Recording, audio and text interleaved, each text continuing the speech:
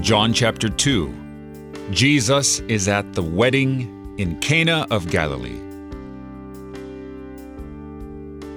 And it's important to note that, due to whatever reasoning, they run out of wine, which means that the master of the feast has failed in some way, shape, or form. Whether he failed to get enough initially or whether there were more than he anticipated, he has failed.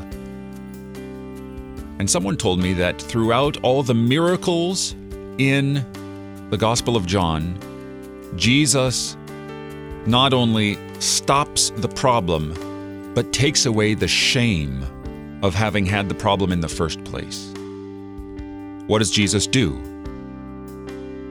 At the behest of his mother, he tells the servants, fill the 6 stone jars with water, draw some out, and take it to the master of the feast. It becomes wine. And the master of the feast is stunned because it's not just a reprieve from the lack of wine for the wedding party. It's not just a lot of wine. It's a lot of the best wine.